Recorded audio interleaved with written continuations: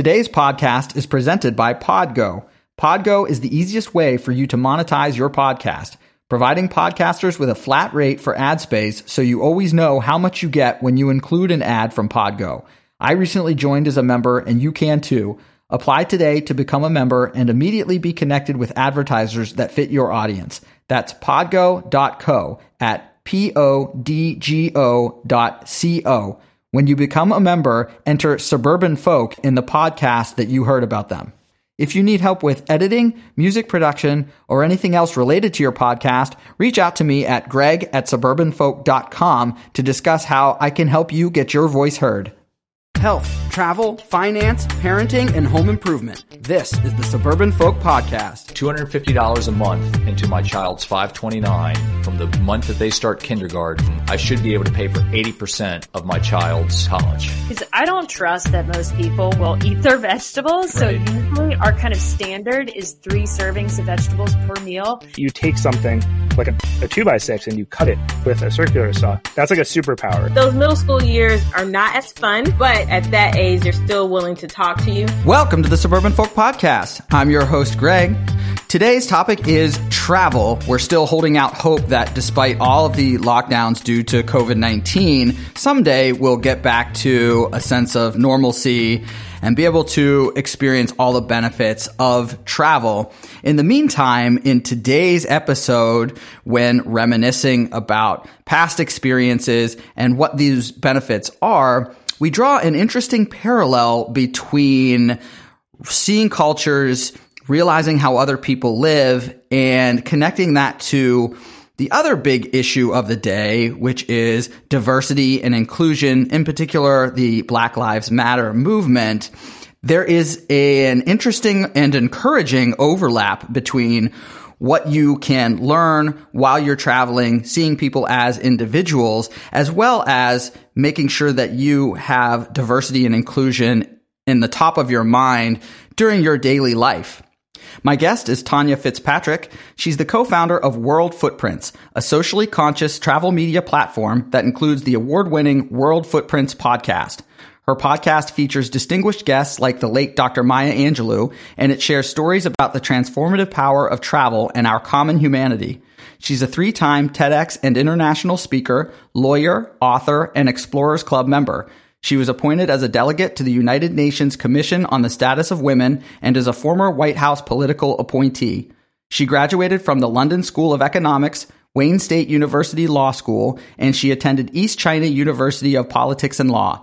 She has been featured in MSNBC, U.S. News and World Reports, Black Enterprise, and in several books. Tanya, thanks for joining the show today. Thanks so much for having me here. Can you go ahead and kick us off by telling us about your background, what led you into the world of travel and founding your company, World Footprints? My background's very eclectic. I'm a lawyer.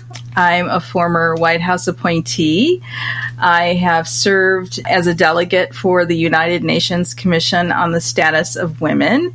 I have worked in the nonprofit arts world, which I love, and travel journalist. And as odd as it sounds, all of those things, they're kind of like spokes on a wheel that have really formed the hub of what I do now with World Footprints. And golly, the genesis of World Footprints, it started when I was 5 years old. I knew at that time because I had an uncle who was living in England, and he would return home to my home state of Michigan, where I grew up as a kid. And I was so fascinated by his life, by his accent. My aunt was a Brit. And so I promised myself at that age, at 5 years old, I was going to live in London.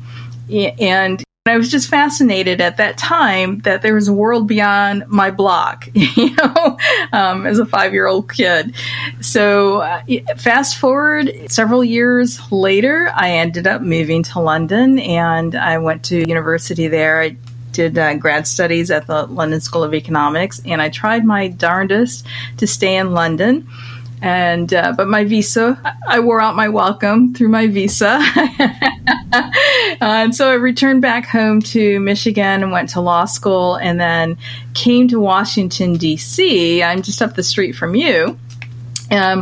With the intent on joining the Foreign Service because I really wanted to get back overseas. I ended up enjoying a really stellar legal career, and oddly enough, my husband and I were on travel, and he's also a lawyer, and he's my partner in World Footprints. We were on travel. We met a woman and her sister at a bar, and of course, you talk to everybody at cocktail hours, and I was complaining about my job and just the legal profession. At that particular time, I was a senior legal advisor at Homeland Security. So again, wonderful job, great salary, wonderful people I worked with, but I wasn't happy. And I just had this nagging feeling that there was something else I needed to do that I should be doing. And she talked to my husband, kind of gave him a couple of questions to prompt me with when we later on that evening. And he did. He asked a couple of questions. And essentially what it boiled down to is that travel was and has always been my passion. And so within a month, we opened a travel agency because, again, I was so determined to leave the legal profession and do something that I loved. And we opened a travel agency. We started doing a lot of television in Washington, D.C. on CBS and NBC. We did a couple of national cable cast, and that caught the attention of a talk radio station here in D.C. And they invited us to do a radio show, a travel show. And from there, we went, from terrestrial to digital way back in the day when podcasts were just kind of coming out. This is, I think, 2008, 2009. And the rest, as they say, is history. We closed the travel agency, and I determined that I really like the media side of travel more than I like selling tickets. So we closed the agency, and we rebranded and formed World Footprints. I have to ask you not to focus in on the lawyer profession, but I just finished Michelle Obama's book, and there's a large theme in what she describes as wanting to get into things other than being a lawyer. Is that common among the industry?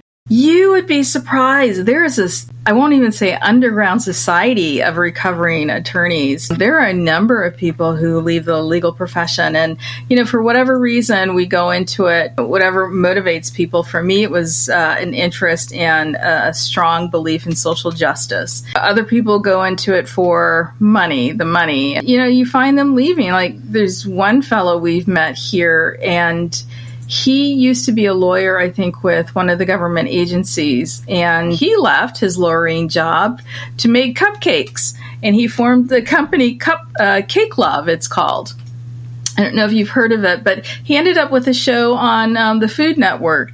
So, yeah, you think I'm extreme. He went from lawyering to making cupcakes. And do you subscribe to one track versus another? Meaning some people will say, follow your passions and the money will follow, as opposed to, let's stick with the lawyer example, maybe doing what seems to be right at that time, whether it's chasing the dollar or just thinking you're doing what you're supposed to be doing. Do you subscribe to one way or the other, sort of going through that lawyer track and then really following your passion afterward? For me, I think following my passion has led to other things. It certainly hasn't resulted in the money I made as a lawyer. I don't discount that time because I think it was valuable. And I subscribe to the belief that you are where you're supposed to be at that moment. And at the moments in my life, I was supposed to be a lawyer at the White House or Homeland Security, or those were the things that I was supposed to be doing because they led to something else for me. And oddly enough, I still use lawyering in my work as a travel journalist today. I still tap into social justice when we raise awareness about things like human trafficking. That's very important to us. And I understand why human trafficking is a very difficult crime to nip in the bud and why it's difficult to punish those who traffic. other individuals. And even with reviewing contracts for World Footprints, I can do that. And as my husband, who's also a lawyer, we have that ability. And so lawyering, and I will always be a lawyer. I just don't want to practice the rest of my life, because I think it's more meaningful and purposeful for me to do what I'm doing through World Footprints right now. And, there's a philosophy that we operate on, and it's one that World Footprints was based on. It was based on the philosophy of a Zulu word called Ubuntu. Ubuntu, and it basically means I am because we are, and it speaks to our common humanity. It speaks to our responsibility to be of service to others, and that's exactly what we do through World Footprints. Let's continue with that theme and what travel can and should do for you. What you're saying resonates with me in that it brings people together. Hopefully it fosters understanding as you experience other cultures and the way people do things. What do you view as the core benefits of travel? Transformation, bottom line, and that's something I've spoken on the TEDx stages about and other stages. There is a very powerful transformation that occurs because of travel. And it's not just personal transformation, which is very strong. You learn a heck of a lot about yourself when you're traveling and, faced with different circumstances and other challenges. Professional, it could lead to professional transformation. Some people may go to a country and find, I love it here too much to leave. And, they'll end up working in a different field because they've, discovered a new love. But I also think that travel, strongly believe that travel leads to psychological transformation in that a lot of times when we travel, we may travel with certain preconceptions about a culture or destination. And when we go to that place, and I can give you some stories, and I've spoken about these folks on the stage, but when you go to a place, it really opens your mind and your eyes to who those people are that you had preconceptions about before. And I think that's incredibly powerful. And likewise, when we travel as Americans, we're putting a different face on who we are. And I think we're allowing people to separate politics from American citizens. And so we get a chance to be ambassadors for our own country. And again, that's equally as powerful. And I think it leads to connectivity. And really, I think it fosters peace in some ways, because when you're traveling someplace and maybe you're dining with people that you may have met or maybe even the people who serve you, but when you break bread with someone, you're not likely to go to war with that person. An example that I have that probably fits what you're talking about, I did a trip to Northern Ireland years ago, and it was specifically to further our understanding of the Troubles and how people were living amongst their communities. Was there still Catholic versus Protestant streets? Turns out there were, and we actually got to talk to people from a couple different schools from each side to see what their perspective was and what the history was. Here's a good example. When talking about what sports do you like, we mentioned baseball. That's an American sport. And the guy kind of, crinkled his face and wasn't really into it. Well, the reason is because he was on the Catholic side, I guess you'd say, and he relates baseball to cricket, which he thinks of as a British sport. So that is something that we learn. Well, flash forward to years and years later, a friend of mine who is from Northern Ireland was describing where he grew up, and he said specifically Londonderry. And I had at least picked up enough knowledge during my trip to know that if you are on the Protestant side, you're going to say Londonderry as opposed to the Catholic side saying Derry. So dare I say, I think he was a little impressed that I had some knowledge of that background and that history and could at least follow what he was talking about or have some kind of frame of reference, which I think is a very powerful thing. And I think, again, the fact that you have that knowledge and were sharing, that knowledge with your friend. I mean, imagine what he, thought about you afterwards. I'm sure he was blown away, because that's something that's not commonly known.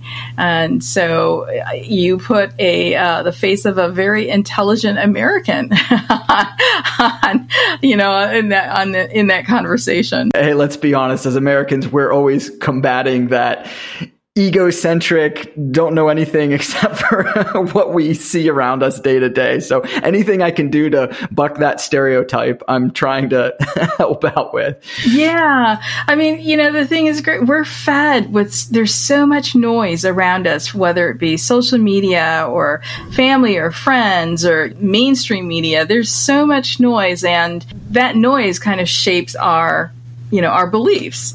And the one thing that I love about travel is that it helps you confront your own unconscious bias, and we all have them. I have them, and I can happily share a story when I was confronted. But the one story I did want to share with you, because it's so powerful, it's such a powerful example of what we were just talking about, is we interviewed a woman who is from a little bit south from you, I think North Carolina.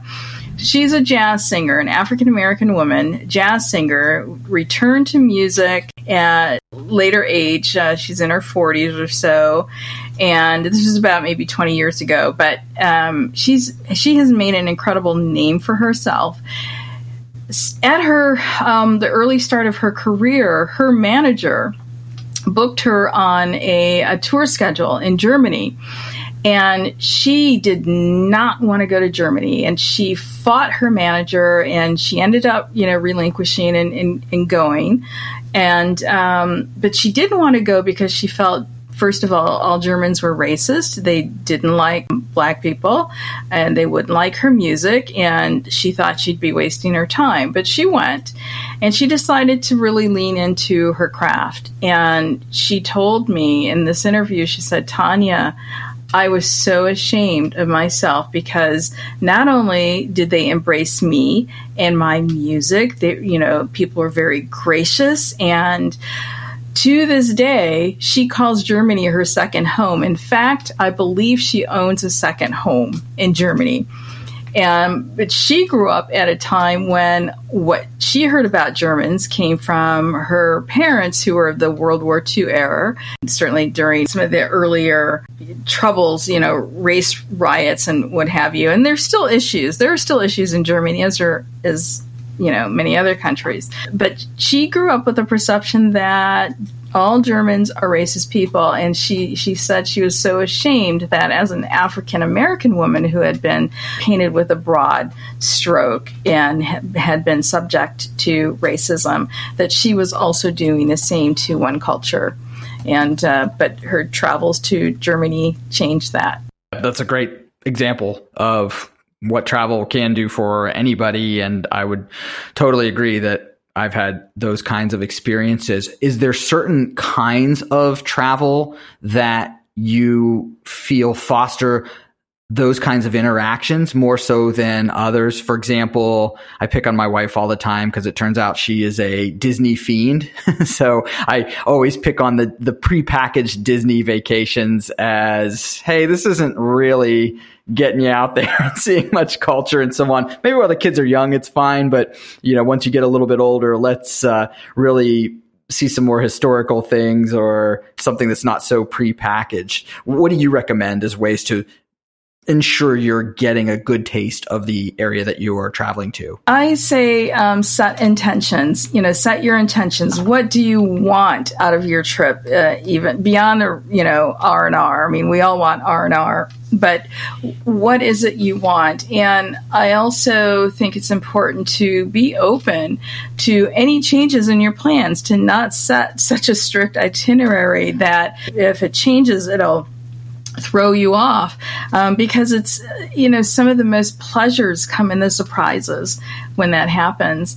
But I think even with a Disneyland and an all-inclusive resort, I mean, look, we're travel journalists, but there are times I want a day of pampering and to have, drinks sent to me. But even on those days, I take a moment to get to know the people who are serving me. That's a good way to really understand the local cultures, to talk to locals. When Ian and I travel anywhere, if we're taking a car, an Uber or a taxi cab, we make a point of talking to the drivers to find out where they like to go to eat, because you really can find the better food. Those are little ways you can really get to know culture and certainly the destination and appreciate them. And I think now, in all honesty, when we get beyond where we are right now with COVID-19, I think because people haven't been able to travel because, that's been taken away from them, I think we'll see a sea change in people. I think people will want to start finding a lot more meaning in their travel going forward. And so we will see people really wanting to get to know locals, because these are the same people who we share this common experience of COVID-19 with. And, and that does something. It's like we've all gone to war together. Going state to state at this point, of course, every governor is handling the lockdowns a little bit differently. So we did a beach vacation a couple weeks ago and really were aware when we crossed over from Virginia into North Carolina what differences we were going to see, what the towns were going to look like. And then talking with the people that are from there to see what their experience has been up to that point. It almost feels like going from a country to a country, more so than it ever really did before in domestic travel. Yeah, well, we were in your area, your state, this past weekend. We did a camping trip in Chincoteague because I wanted to see the wild ponies. I'm an equestrian, so I really wanted to see them. I forgot that Virginia's laws were a lot more relaxed than Maryland's. We're in Maryland. And so we continued to wear our mask, even at the campground, and certainly when we went to the beach. And one day we actually went to the beach mid-morning, and it was so crowded that we turned right around and left because nobody had masks on. And so the following day we went earlier, and my husband, bless him, drew a line in the sand and he wrote 6 feet in front of us and on the side. So he kind of drew a barrier for us in the sand. And some people applauded us and, gave us thumbs up, and a couple of other people complained. And I think one person actually crossed our border. In our states, and particularly in Maryland, where the COVID cases have been on the rise. I mean, nothing like North Carolina or Florida or whatever, but we're very, very careful. And so I made no apologies. We had to wear a mask going in the stores. And so I was very pleased about that. But like you said, it was almost like another world. It was very surreal where, we saw all these people came from different places and not wearing masks because, one, they thought they were okay being outside. There was no social distancing on the playground for the children. That was okay in Virginia. Yeah, and I'm sure it's going to continue to be that way for a while. I've not been on an airplane since everything has been going on. Have you happened to have any opportunity to be on an airplane? No, and I'm truly not interested at this particular point. I mean, I honestly think it would be okay because there are not a lot of people flying.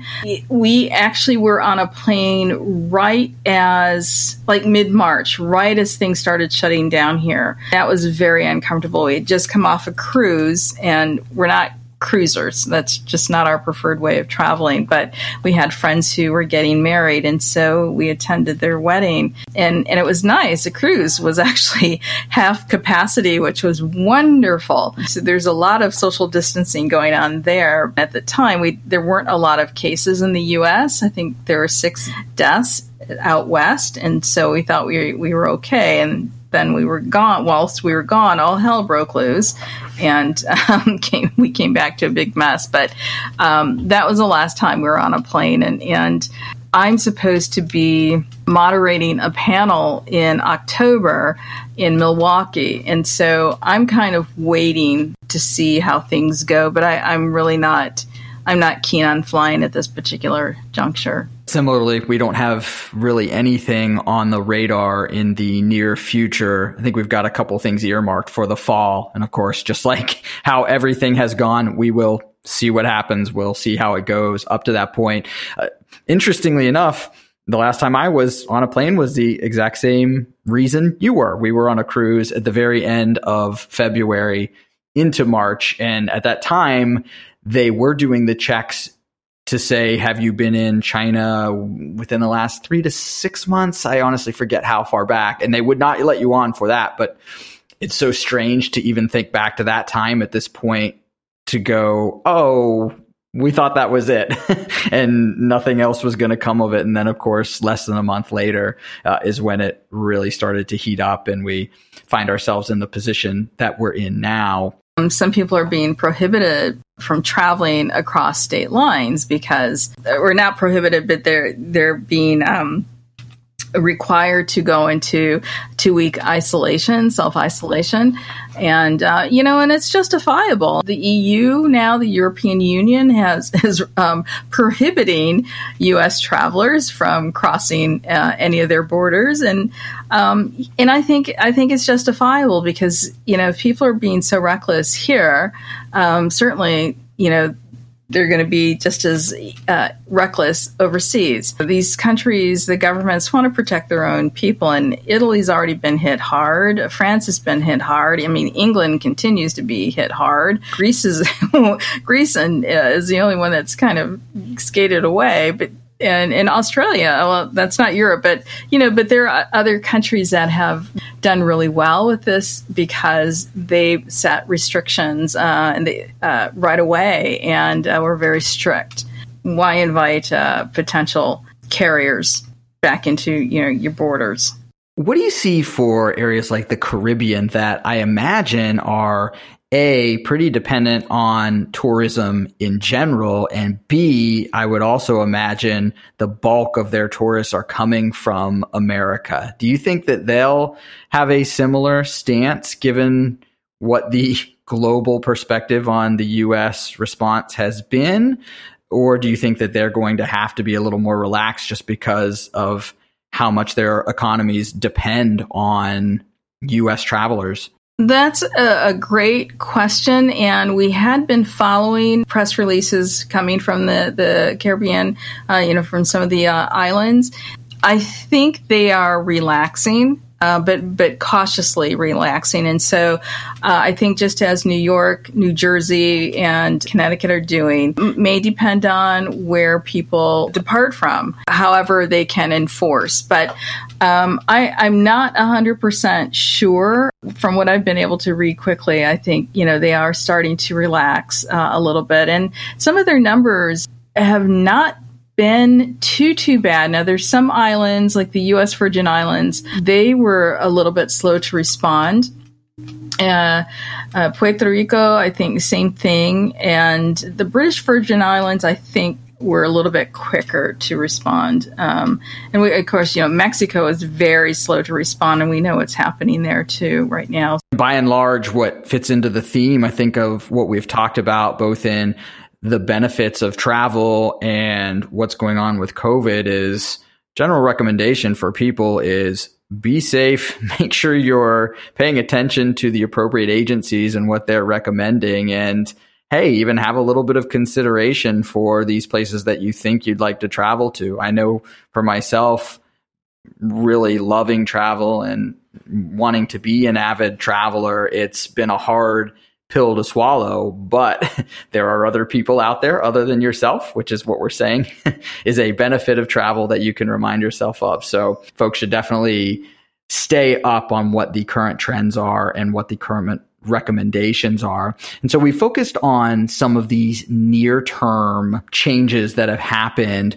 What do you foresee long-term? Have you really started to consider what may be a new mainstay in travel precautions? I mean, I think it's going to depend on when we get a vaccine, when we'll be able to freely travel again. I don't see airlines really recovering. I don't see that happening for about a year. And so I think a lot of people going forward will stick closer to home. I mean, I think people want to be a lot safer than anything. And so most people will continue trying to social distance, although I didn't really see that at the beach.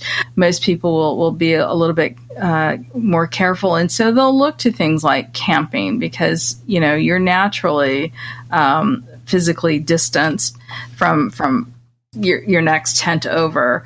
And, they'll look towards the open spaces. And then I think when we can start crossing state lines freely, people are going to look, maybe do longer road trips and go to some of the secondary and tertiary cities where there won't be a lot of tourists. There'll be a lot of offerings, wonderful gems, but not popular tourism spots like Vegas or anything of that sort. Overseas travel, I don't think we're going to see that recover for at least a year. Do you think the ways that people tour a certain area might change as well? So, of course, the obvious example is cruises, and who knows what that's going to look like and how long it's going to take to get to a point where people view it as safe and healthy again. But I'm even thinking other things like amusement parks or traveling by tour bus for those kind of packaged European tours or other areas like that. Do you think maybe those will either modify or go away because people will just want to be in smaller groups? Yeah, I mean, I think even before COVID-19, people were trending towards smaller groups anyways, because those types of trips offer a lot more intimacy. They generally have more access to smaller areas or, smaller towns. We've done a lot of cruising not a lot. We've done some cruising on very, very small ships, like large yachts. And so, with a smaller bus, with a smaller ship, you can go into areas and easily access areas that the larger buses and the larger cruise ships can't. I don't see amusement parks closing down. I mean, Disney is, you're talking about Disney earlier. Disney's trying to open right now. I think they're doing their best to implement social distancing protocols. I think we'll see everybody being scanned, their forehead scanned for temperatures as we go into any place. We're not going to see travel return to what we've been accustomed to. We will find a new normal with travel. Take a group, these large group tours. And instead maybe do a bicycle tour or something a little bit smaller and intimate, or, cross-country trips. We're going to see a lot of that. And you can hire RV campers now. A lot of people are selling their homes and buying RV campers and really enjoying having that freedom, not being stuck in one place, but having the freedom to roam. And you're already physically distanced in those things and really self-contained. That's what we're going to see. In many ways, I think it can be for the better. Funny, you mentioned the smaller cruise ships. We were actually supposed to go to Alaska. Like you, I don't really consider myself a cruise person. I've been on my share of them, but for our kids being the age they are, 3 and 5, cruises make a whole lot of sense because I can go see something that's not just right around my area. And of course, it's way easier to travel with kids of that age. Well, of course, that was supposed to be on one of the big ships that has all of the extra activities for kids so that they're occupied. And since then, we've done some more research on these smaller boats, and to the point that you made about being able to get to areas that these large ships or larger groups can't get to. Alaska is an example of that. The large ships can't get as far in to see, I think, some of the glaciers and things like that the smaller ships can. So we've already sort of shifted our perspective a little bit to say, okay, postpone this maybe for a few more years once the kids are older and can appreciate it a little bit more. And we're not as worried about, is there a playground or other things like that could really make it a better experience? Similarly, I didn't know anything about river cruises within the U.S. Like the Mississippi River has a number of things that would probably take you to towns that you wouldn't otherwise have even considered being able to go to. So I think there is certainly a silver lining to that. And also for the other modes that you mentioned, if you're in the smaller groups, you're probably going to have more chances to interact with people from the area, and that will also enhance your experience. Now, mind you, when we travel, most of our travels are press trips. So, a lot of our itinerary, if we're going in a small group, we don't travel with a bunch of journalists. But, I think the largest group we've traveled in, it was maybe 9 people to Namibia. But even with those types of trips that we've taken, we get to interact with locals and taste local foods, even grub, which are basically, they look like caterpillars to me. But, we get to do that. We get access to things that may not necessarily be open to the public. We have traveled, press trips aside. We did a small cruise in Alaska, and it was phenomenal. I think there was about 3 people on our boat. Nobody was on top of one another. It was large enough to have space.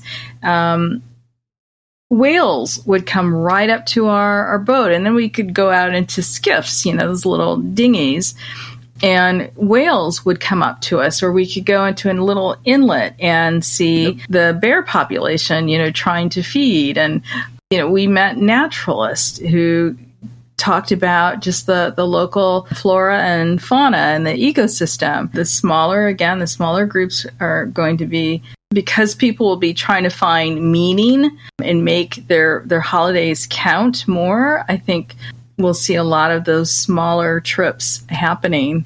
Going with the theme of locals, and you mentioned that you've been on a number of different councils and groups that speak about diversity and inclusion. Let's flip that a little bit. What do you see in the just world of travel diversity looking like? Is the opportunities to be able to go out and experience the world well distributed, or is there a lot of work to be done there? There's a lot of work to be done. If you're talking about the travel writing industry or travel journalism industry where my husband and I live, when we're sent on press trips, we don't see other people of color. We're usually the only 2 people of color.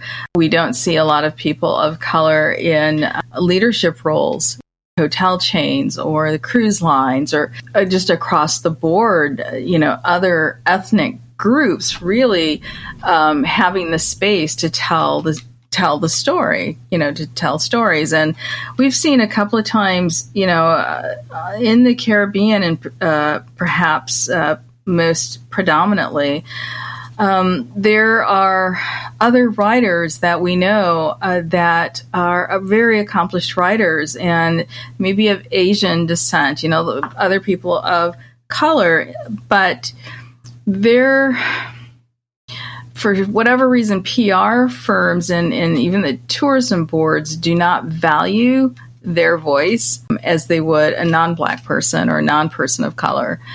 For the Caribbean, and those are, those islands are populated with people of color.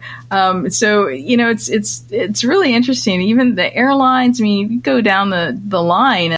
I was actually talking to an NBC anchor out of New York, and she's an African American woman. She's in an interracial relationship with a white woman, and she was saying, even in her area, when people want a soundbite, particularly during Pride, and we just finished Pride Month, when people want a soundbite, they don't consider that there's a Black lesbian woman who could provide the same soundbite, but most news organizations will go to a white gay guy, and so there's a lot of room for growth. I thought maybe we would be hitting, I guess, just socioeconomic means being the issue, but it doesn't sound like it. It sounds like maybe there's even some mind shifts that need to be done to make sure that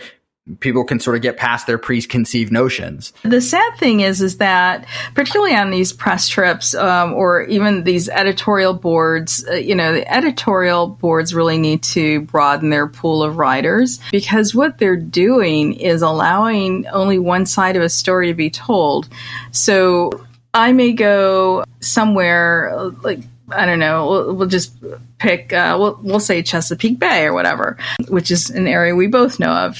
I may go there with somebody else who doesn't look like me, and we may find different things, or we will find different things to focus on. And so when these editorials, when these publications limit the voices that tell the story, they're really limiting the story. Especially, I'm still processing the story you told about like the Caribbean and who would be able to represent the area. To your point, it would make sense. Like, obviously, I think everybody understands it would be people of color that are native to the area. And continuing our theme, most avid travelers want to understand the place they're traveling to from the local people. So I'm still processing why that would be a hard concept, I guess, to embrace. Yeah, you're good at your guess is as good as mine, I'm afraid. Well, from the standpoint of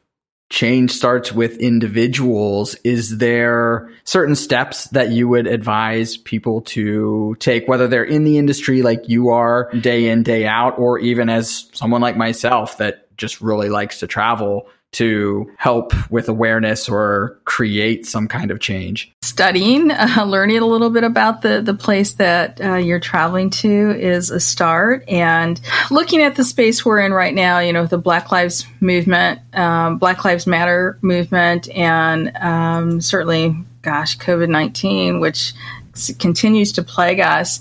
I think there's a lot of interest now in how can I be an ally, or, how can I be an anti-racist, or how can I confront my own unconscious bias? Really, the starting point is just to acknowledge that it's there. And like I said, we all have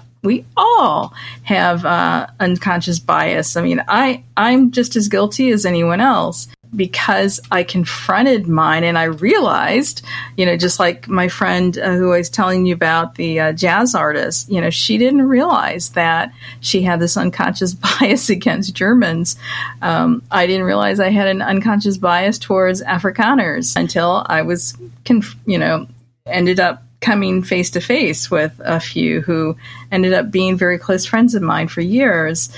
So I think just acknowledging that is a good starting point. And golly, there's webinars, there's books. The book White Fragility, I think, is quite popular right now with people to just help them understand, and, not in a judgmental way, but I think in a very educational way. I do the same when I'm traveling to other countries. I did the same before I went to China. I spent an enormous amount of time in China, whilst in law school. The same with India. I had a speaking engagement in India, and I had to understand the culture a little bit better before I went, because I had some preconceived notions about who Indian people were, Asian Indian people were.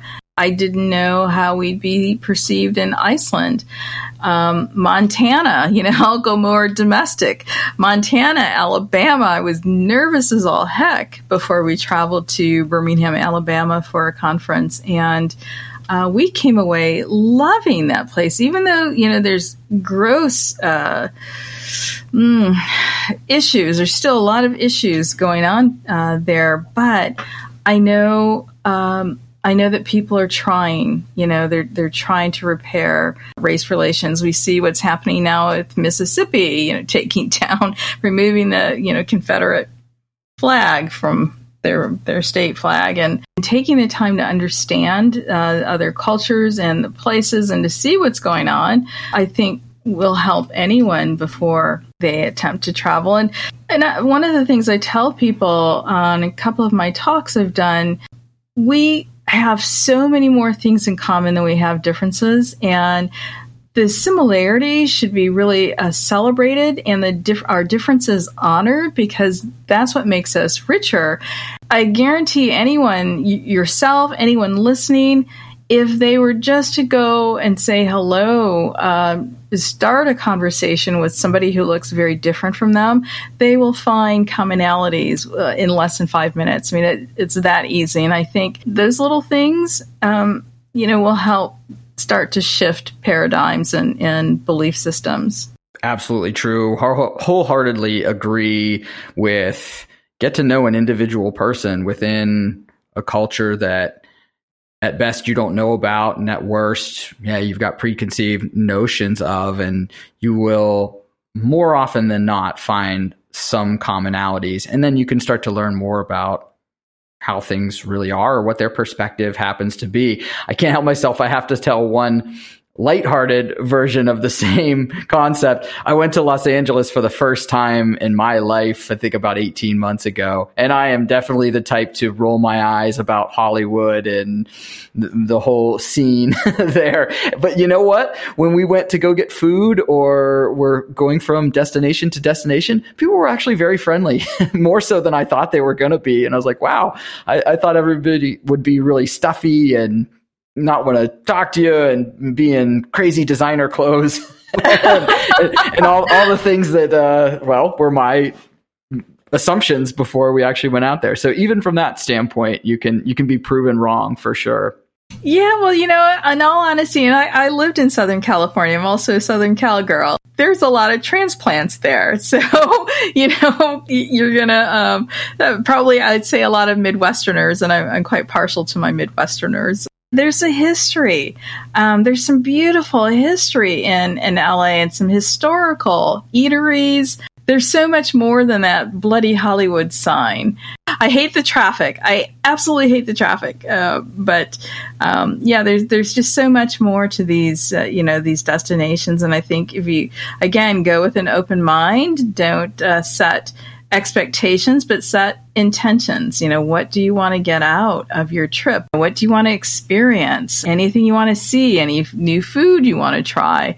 Doing those things, I think, will just really enrich your holiday travel.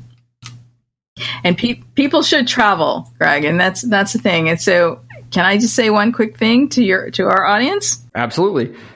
I hope Americans, particularly because we've been in lockdown for so long and will not be able to travel again far anytime soon, I hope at least people will take their 2 weeks holiday that they have a year.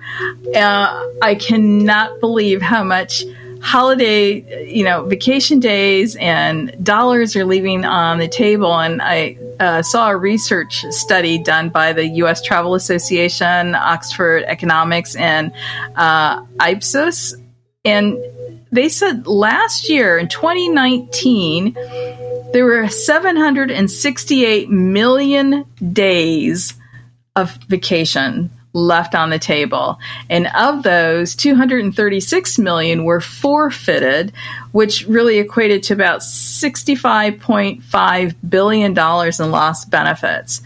And I'm here to say, if anyone wants to waste their holiday days, and the money associated, I will happily accept. I mean, that's just a lot of days and money left on the table, and I don't understand why. It is a great point. As a matter of fact, one of the shows that we did, her name is Nicole O'Sullivan. She's an Australian travel agent coach, and she reminded me that Australians get mandatory minimum 5 weeks as compared to Americans who are lucky to get there 2 and actually take their 2. And I was actually on a show with a gentleman from the UK, and it was a similar theme. We were hashing out a little bit why it is that Americans in particular have such a hard time ripping themselves away from their day-to-day work and actually enjoy their holiday, whatever that means to the person. So that is absolutely good advice. And Tanya, before I get you out of here, let's do a couple quick hits. So as you've mentioned, you've been to a lot of different places. What is your favorite place to travel to? You're asking a travel journalist, really? You don't have to pick one. You can maybe give me a few. Oh my gosh. Well, I love Namibia. I really enjoyed India. South Africa. I mean, the Southern African countries are phenomenal. Iceland. We love Iceland. And surprisingly, Brazil. There's just something about Brazil, the Portuguese culture. We love Portugal as well. I mean, really take a dart and just let me throw it on a map because you'll get an easier answer that way. Brazil, I think, is probably a country that really spoke to my husband and I a lot. And again, we went there with, we were concerned because we covered the Olympic Games. We have been covering the Olympic and Paralympic Games, and so we went for the Games. And there was a lot in the media about crime and the Zika virus, and we decided to go just to learn that the Zika mosquito was concentrated in another part of the country, and crime wasn't as bad as they made it out to be. So we did what I call ground truthing. So we found our own truth on the ground. And that's just a piece of advice I want to leave with your audience too, is to not be afraid to ground truth and form their own opinion outside of media. That is advice that people can take beyond travel, even as just a daily reminder to experience things themselves, form their own opinion, as you said, and it'll probably make them all the better for it. Well, Tanya, before I let you go, do you want to go ahead and give folks your contact information for yourself or for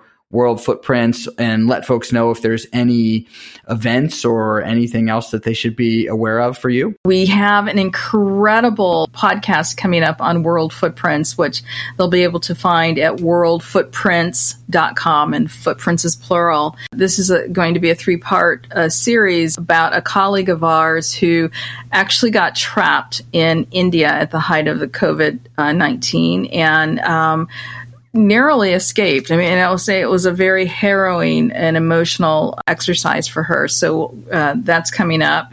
We certainly have a lot of great articles on our site. One article just recently published about a photographer, a humanitarian photographer, and her view of war-torn Sudan refugees. Worldfootprints.com. I'm also on Facebook at Tanya Fitzpatrick and LinkedIn, but we're at World Footprints on all social media platforms except TikTok. I'm not at TikTok yet. So I have to laugh because I just went on TikTok and I put a retirement video was the first thing I put on there, just proving I have no business on TikTok. I honestly, Greg, I don't want to have to put on makeup and, do my hair every single day. I mean, I'm enjoying working from home. Exactly. Nobody sees me. Well, and of course, we'll put all of your contact information into the show notes. Again, I really appreciate you joining the show. Had a great time, great conversation, and we'll be in touch. Lovely. Well, thank you so much for having me. I really appreciate it. If you enjoyed this episode, please leave us a review on Apple, Spotify, Google Play, or wherever you get podcasts. If you'd like to be notified of future weekly episodes, please hit the subscribe button.